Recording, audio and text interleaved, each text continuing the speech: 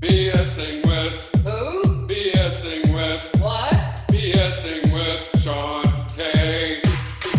BSing with Who? BSing with What? BSing with Sean K. BSing with Who? BSing with What? BSing with Hello, everybody. Sean Welcome K. to BSing with Sean K. With Sean I'm your host, Sean Neese. And on this show, I talk with people who live outside the box and provide a platform for opinions not often heard in the mainstream media. I have long-form interviews with comedians, actors, bloggers, musicians, artists, activists, and other people who are pursuing their creative and intellectual passions. I'm here for a month, and you're like, well, what are you doing here? And it's like, well, I'm an international drug mule. And actually, you'll never guess what I do for work. I'm actually a psychologist in Sydney, and I really love my job. And this is episode 93.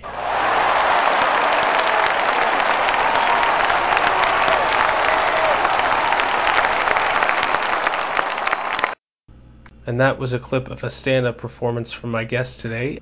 I will be playing a conversation we had. His name is Michael Charles. And yes, like he said in that clip, he is a psychologist and a stand-up comedian from Sydney, Australia.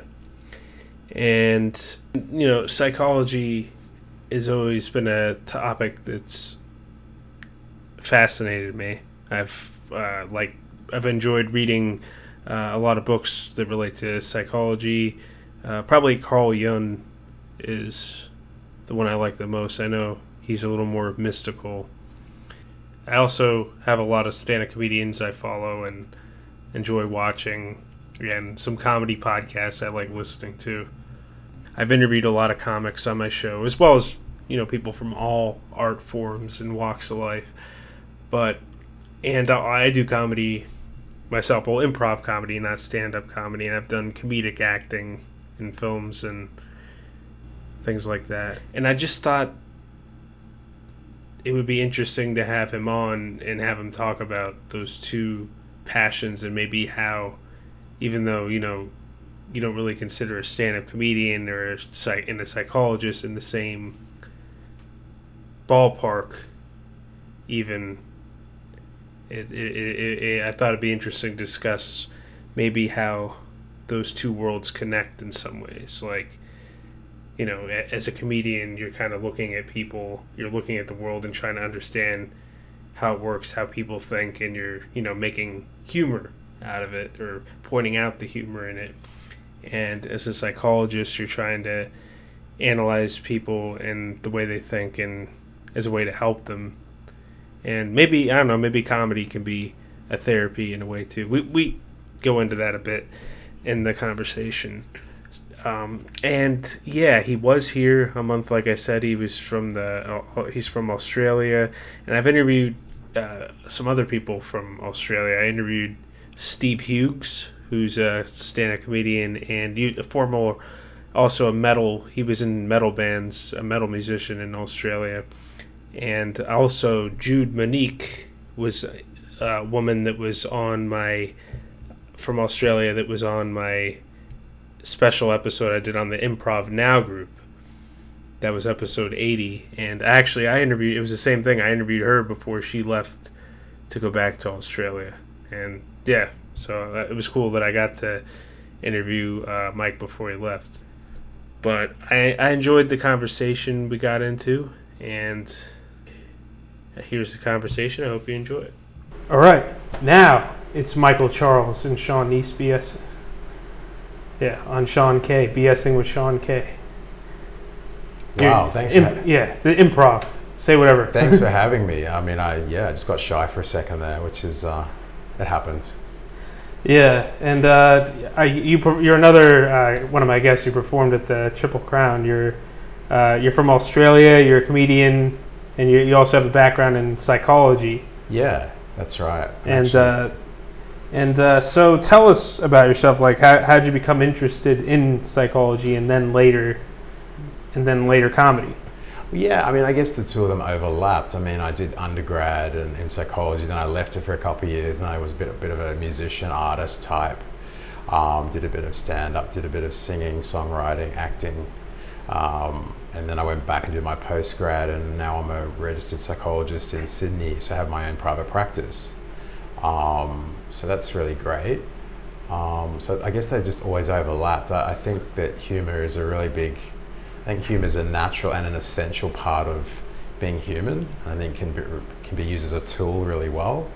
Obviously not just in therapy, but just in life in general. I think human beings respond to the release of laughter, and I think it's super important.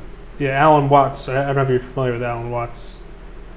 The meditation. He talks about like laughter and like mindfulness. Yeah, right. Sure. Yeah, he says like let out. He has more of an English accent. He's like let out a nice belly laugh. Yeah. Yeah. So I guess that's how they interlink. Yeah. Yeah, all that tension and then the release, and I think comedy is that stimulation of that point between tension and release. Human beings respond to that stimulation, that change of state, and that's why I think comedy is important and it works, because people get to experience a change of present moment and state. So it's that tension release. Yeah, I imagine it helps a lot with like depression, and anxiety, like a bit like laughing. Yeah. Obviously, yeah. Yeah. I think that was Patch Adams' kind of philosophy. Okay. That did that movie on him with Robin Williams. He was like a doctor that, Sure. like, he had patients that were sick, like physically. Yeah. He used laughter as a way to. Yeah. Oh, it's a huge. People respond well to humor and laughter. Yeah.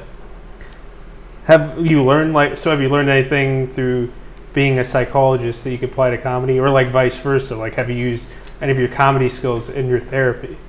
I think just for my own journey, I've actually had a history of shyness and social phobia. So a lot of clients present with shyness, which is basically stemming around shame, which is a natural part of being human. If we didn't have shame, we would do all sorts of inappropriate things and we'd get kicked out of the community, and we'd be alone. So there is a reason why we have shame, and we question ourselves, and we make sure we toe the line and fit in and want to be liked and please people. So there's always that, but sometimes it can get a little bit too much, and so it's really great to there's a technique in psychology called shame attacking, or just basically looking and working with your shame or your fears or your anxieties around appearing stupid, or standing out. What will people think? They're gonna think I'm weird. They're not gonna laugh. So it all kind of ties in quite nicely to addressing shame and fear and anxiety. I mean, what's more scary about getting up on stage and saying, "Hey, this is who I am. Do you think I'm funny? Don't throw tomatoes at me," or tomatoes, as you guys say. Yeah, that's interesting. It's because a lot of people I've talked to get into psychology. Like, that's usually one of the reasons for it, or like into before. But it's like because it's like you want to help yourself, so then you kind of apply that analyzing yourself and want to help yourself to helping other people. Like I even for a short time thought about like doing psychology. Like, I've read books on psychology because and actually that's more like why I do the podcast. Like, okay, because to get over like being, I mean, I'm a lot more confident now than I used to be, but it kind of helped me with like shyness. You had shyness? Yeah. Yeah. Okay, that doesn't surprise me. Yeah. People are often shy. It's very common, and it's important as a therapist to normalize that it is really normal to have those thoughts. Yeah. And that second guessing, and yeah. Just like being sure of what you do. Improv maybe helps. I don't know if you've taken improv. Like, I met you at the improv. Like, yeah, I've done a couple of improv classes. That's a whole new set of skills. But I was always trying to make it funny, because I think I kind of try and make things funny, doing comedy. And I was told that was the last thing you should do in improv. So I was like, oh, sorry. So I'll have to go back into improv and not be so worried about being funny and just go with it. Yeah. So who were some comedians that inspired you? I definitely think, because I grew up in the 70s and the 80s, a bit older than you, I'm assuming. The first comedian, and I used to watch a lot of American TV, so I spent a lot of time in the States. I used to live here a few years ago, and I come back regularly, so I really do feel very American, if that makes sense. So growing up watching a lot of television, a lot of American stuff. I think Eddie Murphy was the first comedian that really grabbed my attention, and the fact that I remember, for example, Delirious, I think it came out in the early 80s. With the red leather, I'll never forget it. It was so inappropriate and risque. And as a person, I love saying uncomfortable things and truths and making people express themselves without filtering. So I used to love people like that. Even like, for example, early Joan Rivers.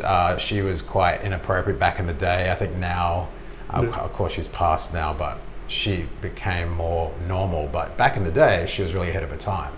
Yeah, and I think Lenny the Bruce was like the first comedian to really like be edgy. Yeah. Like Brooklyn, he came from Brooklyn, a Brooklyn Jew. Okay. Yeah. I don't know if you're familiar with him. I'm familiar with him, yeah, but more familiar with some other people I used to kind of tap into. But you like that, like going in controversial directions with comedy. You don't want comedy to be too safe. No, I mean, I have a bit of a theory that I don't think anything at all should be off limits as long as it's done in a comedic way. It's an art. So if you're just being flat out racist with no craft, no art, then it's not comedy. Yeah. I think the art is in the craft, and I don't think anything should be off limits. That's just my personal opinion, and so I really like insult comedy. A lot of the, for example, a really good mainstream insult comedy kind of program, all the Comedy Central roasts. They're really great because you get a snippet of all the current comedians that are out, and they're going for the jugular when they're roasting the person on stage. I mean, I remember I had a lot of respect for Donald Trump when he was getting roasted because I think he did pretty well. That's hard to be humiliated in front of the world. I mean, he's doing a great job now, but he does it on his own. But back in the day, he was getting roasted, and I loved that. I think good on him. So I had a bit of respect for him, just as long as, as before he was a president. This is like about 10, 12, 20 years ago. I don't remember when he was roasted. Yeah. I think it was like maybe, I remember Pamela Anderson was the first one I saw. That was 2005, and that was pretty cool. I think he was after that. But yeah. I love Jeff Ross, and you get a chance to see, I think the first time I ever heard of Amy Schumer was on the, let's see, what's his name? Who married, can't think of his name. It's crazy, I can't remember his name, but who married Denise Richards? Who was married to Denise Richards? Him. Can't think of his name. I think so, yeah, Denise Richards. She was like, I remember in the 90s. And she was married to the guy that was getting roasted. Why can't I remember his name? Help me out here. I don't know. Emilio Estevez's brother. Charlie Sheen. Charlie Sheen was roasted, and Amy Schumer, first time I saw Amy Schumer was on that. That was amazing. So, just heaps of, unknown talent get a chance to basically do their thing. And I love insult comedy. So anyway, that's just something that I love. I like roasting. Or are you into like, but what about like people in the audience? Like if someone's in the audience roasting, yeah. Do you mean like when someone heckles you and you want to pick them out, or? Well, that's one thing, like if they heckle, but like I know like sometimes like they'll say, oh, look at your hairdo, man. I'm gonna make fun of your hairdo, man. Or like, I think it just depends on the mood. Yeah. I don't know. Because I think I saw this one comedian. There was this like goth guy in the audience, and he had like a shaved head, and like there was like this. His hair was like coming down in the back. So then he said like, oh, you got this Alien versus Predator thing going on. Sure. Yeah. I think if you're turning up to a comedy show, you should probably expect it could happen. It might not. Yeah. But I think you should expect it. I think it's kind of a normal thing that could happen. Getting picked on or reverse heckled, is that what it's called? I don't know. Yeah. But yeah, I don't tend to do it. I don't tend to pick people out. So do you have like views about like punching up versus punching down? Because I know you say you like it to go controversial, but like if somebody makes like a joke about the disabled, like obviously that's controversial, but it's like punching down, Yeah, so picking on the little guy. Yeah. Look, again, it depends if it's done well. If it's done in an artistic fashion, comedy is an art, like acting, singing. If it's done in a way that's funny, I think great. I think that in America especially, I feel like it's quite PC, and I think that that'll change back. So you think people need to lighten up more? I guess you think people are getting. I think as far as comedy goes, there's a reason for it. It's the only, there's no holes barred. That's the tiny little space left for being whatever you want to be, how to express yourself in an artistic fashion. So I don't think. I think if it's done artistically again, I think great. You just have to make sure it's you do your best at being artistic, creative, funny. Yeah. Does it differ from Australia and? I think Australians are a little more openly racist in the sense that we will let things out now and then, and it's a little more normal. It's not so PC. Like racist meaning people will notice differences in different types of people and they'll comment. Now, whether or not they absolutely hate that person, I don't think that's the case. I think it's just, I'm observing this, I'm feeling this, I'm going to say it. Whereas here, I feel no one says it, but it doesn't change the fact that it's there. Yeah. So well, it probably depends what part of the U.S. you go. I think there's still some more openly racist. Yeah. I know a lot of people talk about this country still being very racist. So I guess with a lot of what Trump's saying and the people he's drawing. He's pretty upfront, which is interesting. He's honest. But I don't think he's not doing it the right way. That's not the way to do it. Yeah. Yeah. Well, he's kind of punching. Well, he's the president, kind of punching down on the little people. I don't know what the outcome is. I don't know what he's trying to achieve with that. Yeah. It's not creative, but it's also not functional. It's not progressive. So it can't just be nothing good's coming out of it. It's not just a South Park episode making an edgy joke, No, there's nothing clever about what he says, and in a way, he's kind of honest, which is interesting. But yet he's doing absolutely nothing with it. So what's the point? It's that's great, but what are you gonna do about it? What can we do to move forward? Yeah, it'd be good to have someone who's honest. That's honest and actually wanting to do the right thing. Just let's do something with this. Okay, this is what we've got. What can we do with it? How can we make this the best it can be? Rather than just saying this is what we've got. Let's do something. And anyway, I don't have to vote here, so I'm off the hook. So I'm an outsider.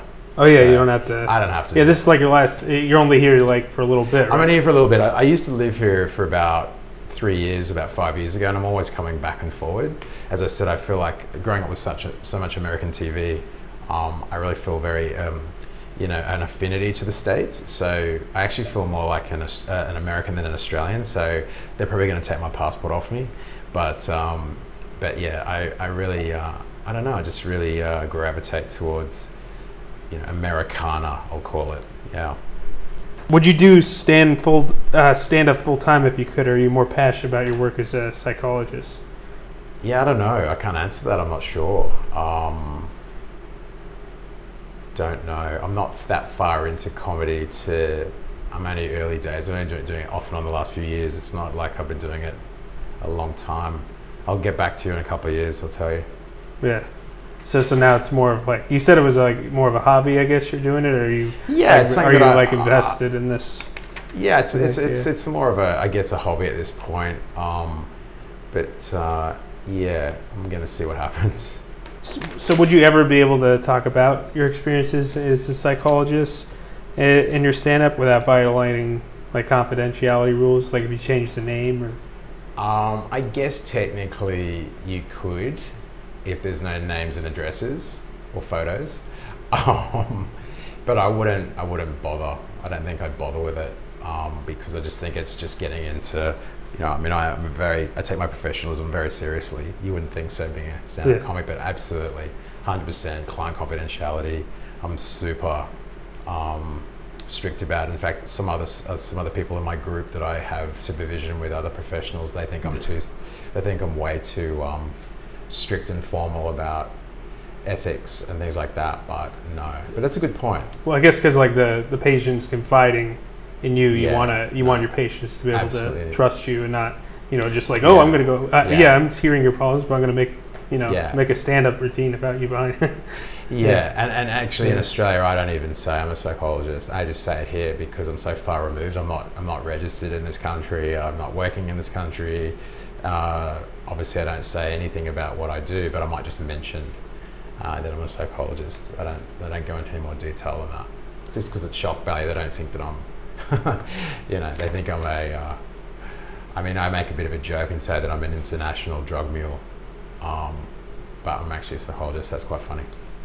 Yeah. Oh yeah, because you prescribe them, but you can't prescribe. No, it's just that I don't think I look like a cookie cutter. Sure. Yeah, you look kind of like Russell Brand. Well, That's yeah, I think Australian Russell Brand. Yeah. So Yeah. I just joke and say I'm an international drug mule. No, I'm a therapist. So yeah, that's as far as I go. But yeah. So where have you performed live? You did the Triple Crown, and where else have you done? I've done the Greenwich Village Comedy Club. I've also done Old Man Hustle, Lower East Side. Strangely enough, I'm just remembering this, years ago when I used to sing, I actually did an acoustic set at CBGB's downstairs lounge before it shut down. And that was a while back. So that wasn't comedy, but that was me when I used to do some singing, and that was cool. CBGB's. That's gone now.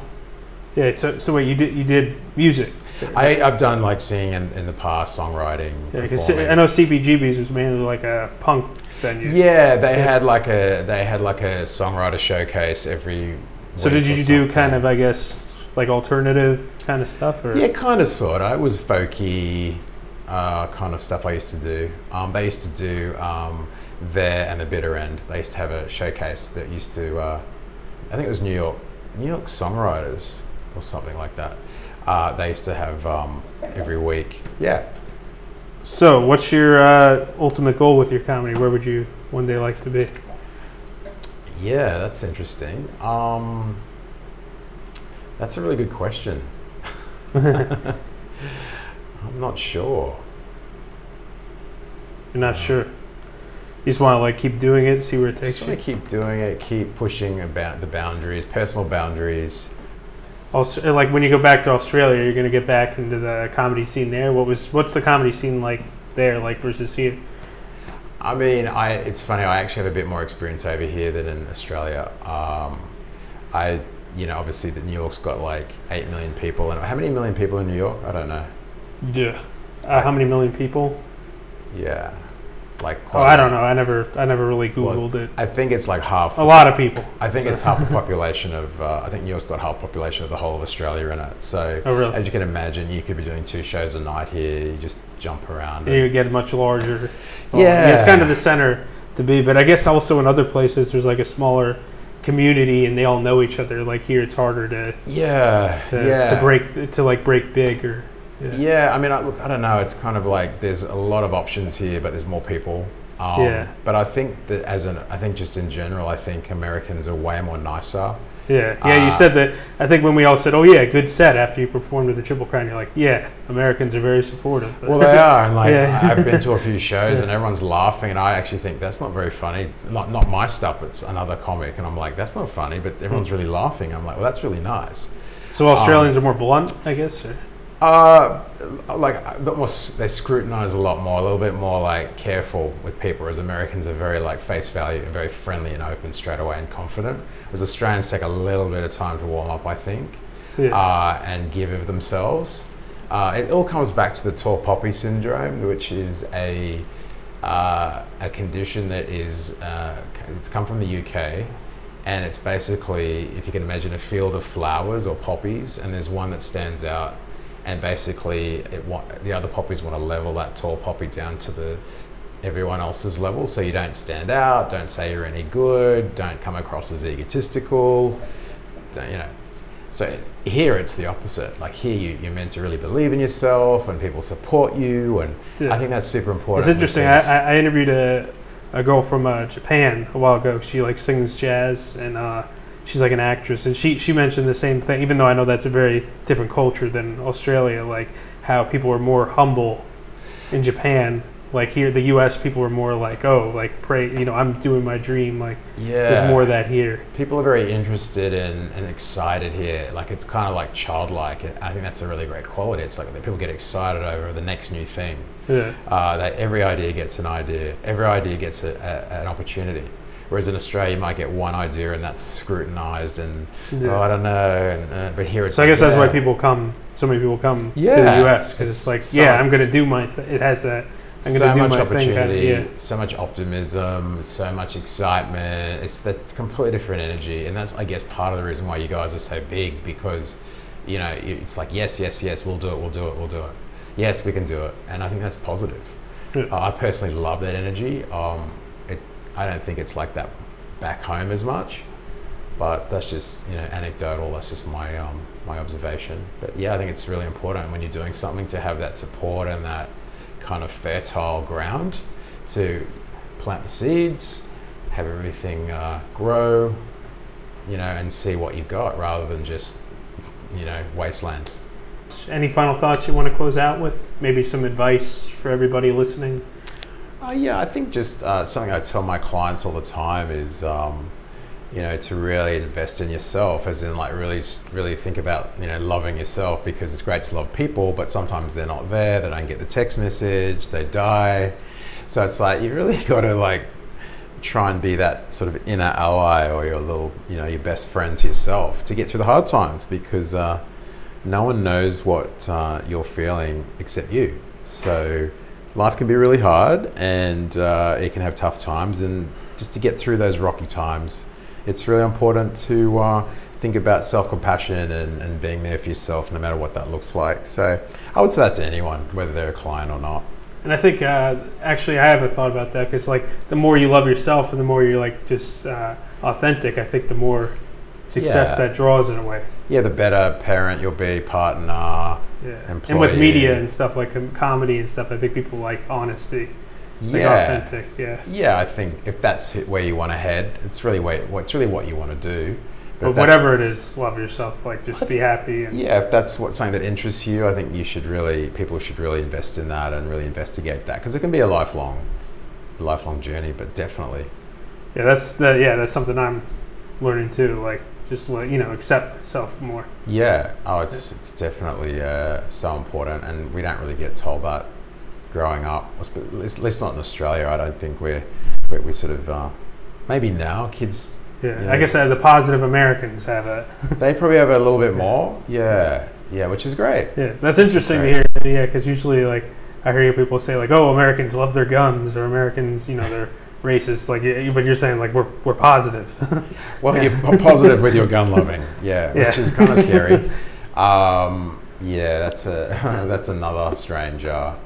That's a strange phenomenon for an Australian. And minimum wage, healthcare, student loans, and guns. I mean, that's just very. We could have a whole other podcast about that. Yeah, absolutely. That's not Australian at all. Like we do get looked after really well. It's a very civilized country. You won't die. You might not be a billionaire, but you won't die. It's very safe. Whereas I guess over here, you might be a billionaire one day, or you might be in the gutter. So it's kind of high risk, high return over here, which is part of the allure and excitement, and it's the specialness that is America. But it's got its flip side. Yeah, it's like the having self-love is like something permanent you can have, kind of. That's right. Don't be it's like kind of don't be attached to things that are impermanent. That's right, because the only relationship you're going to have your whole life is with yourself. Exactly. So you're around you 24/7.